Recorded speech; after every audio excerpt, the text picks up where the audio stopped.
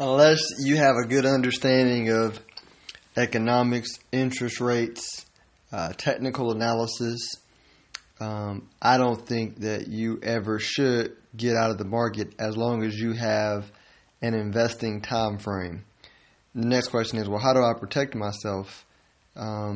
Diversification. Spread your money out. Own thousands of stocks that do business around the world and make the bet that all the stocks in that portfolio won't go to zero, and the global economy will continue to move forward as it has throughout the history of mankind. Now, it could not do that, and all your portfolio can go to zero because everything can go to zero. But if that were to happen, then your bank's gone, right? Eliminated, because it's likely in your portfolio, your bank, and all the companies that it does business with.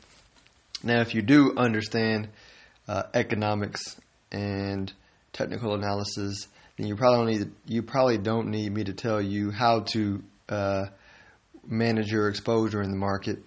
But I'll share a couple of things for those who are curious and are learning. And I'll preface it with, I don't think it's ever a good idea to pull all your money out of the market, but you may want to, at some periods, be exposed to more stocks than bonds, and at other periods, be exposed to more bonds than stocks. And it depends on, you got to look at all the major countries that have central banks. Give you an example, the Eurozone, the U.S., you have, those are big major ones. Japan's another big one.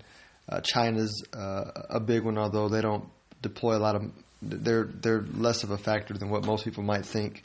But look at all the major countries with central banks, and then look at their interest rates. As long as their longer term interest rates are higher than their shorter term interest rates, that's a healthy sign for the economy. If it's in the opposite direction, that's a clue that things might not be going well. You also want to look at technical analysis, and this is a whole different podcast, but you may want to Google and start reading on technical analysis, because it basically can judge the momentum of where people are moving moving money in the market. And as momentum slows up for stocks significantly, and you got to understand technicals to understand that, then it's going to show a warning sign for the economy slowing down and us potentially going into a recession. But going too deep into that is way too heady.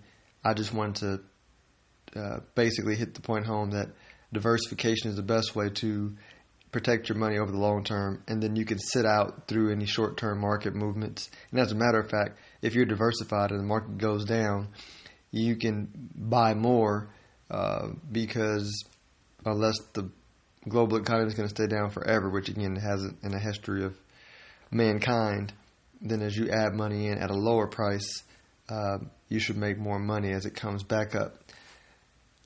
Investing involves risk, so this is not meant to be investment advice. This is for informational and educational purposes. You need to seek your own counsel before making any decision, because you can lose money in investing. I hope y'all enjoy your day.